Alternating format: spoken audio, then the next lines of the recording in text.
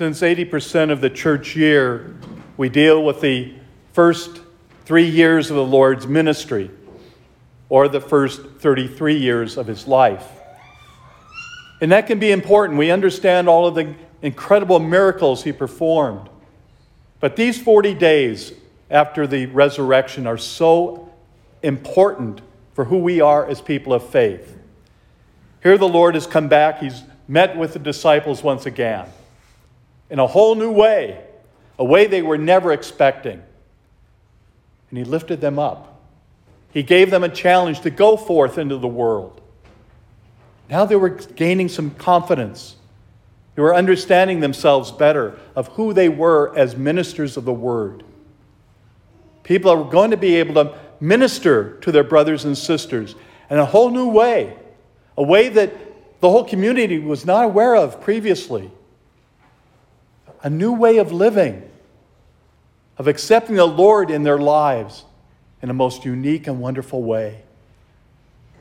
To be able to hear the words that the Lord spoke to them, to give those words out to the community, and to share the most important gift of the Eucharist. Baptizing, confirming, Eucharist. 3 of the great blessed sacraments we have to welcome individuals into the faith. We as a body of Christ are to welcome one another. And not just those who come to church with us, but the whole world. To say, we welcome you. Come join us. Be a part of our family. The Christian family. It is so wonderful and great. We want you to come join us. Why are we so hesitant? Yes, the disciples at first were hesitant. They were afraid for their own lives. But once the Lord returned and gave them the confidence, they went out. And 11 of the 12 saw death. John the Beloved had a natural death. But all the others had to sacrifice their lives for the sake of God, his love for us. How are we open to the grace of God living in our lives? How well are we prepared to go forth and celebrate God's presence with our brothers and sisters? How well do we receive the great sacraments that we have been given so freely from God? That we take our baptism, or the baptism we offer for our children, to raise them in the practice of the faith.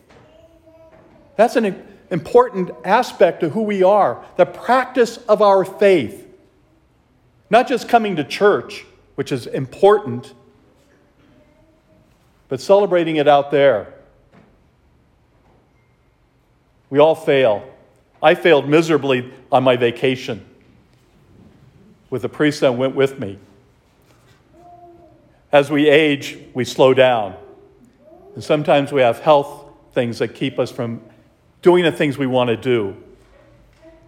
And to be honest, I got very impatient. I wanted to do things, and he wasn't able to do quite as quickly as I wanted. And I got impatient. That's a failure on my part. But God still welcomes us. Once we recognize our faults, even if they're in the past, we can change. And I'm trying. As he said as he left this morning, I know I was trying. I was trying too. I wasn't as patient as I should have been.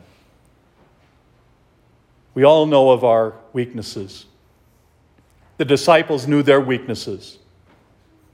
I think especially St. Peter, because he was always putting his foot in his mouth when the Lord said something.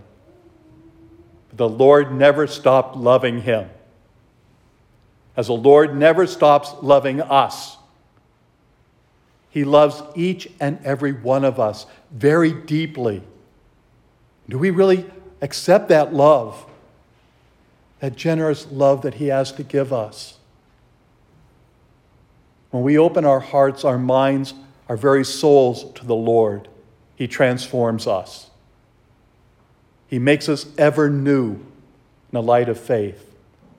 This wonderful Easter candle that shines brightly during these 50 days gives us new hope as we light it at the different sacraments, at baptism, First Communion, marriages, funerals. All special moments in our lives, the Lord still shines forth his presence to us. Let us be open to that grace, that blessing the Lord so freely offers to us.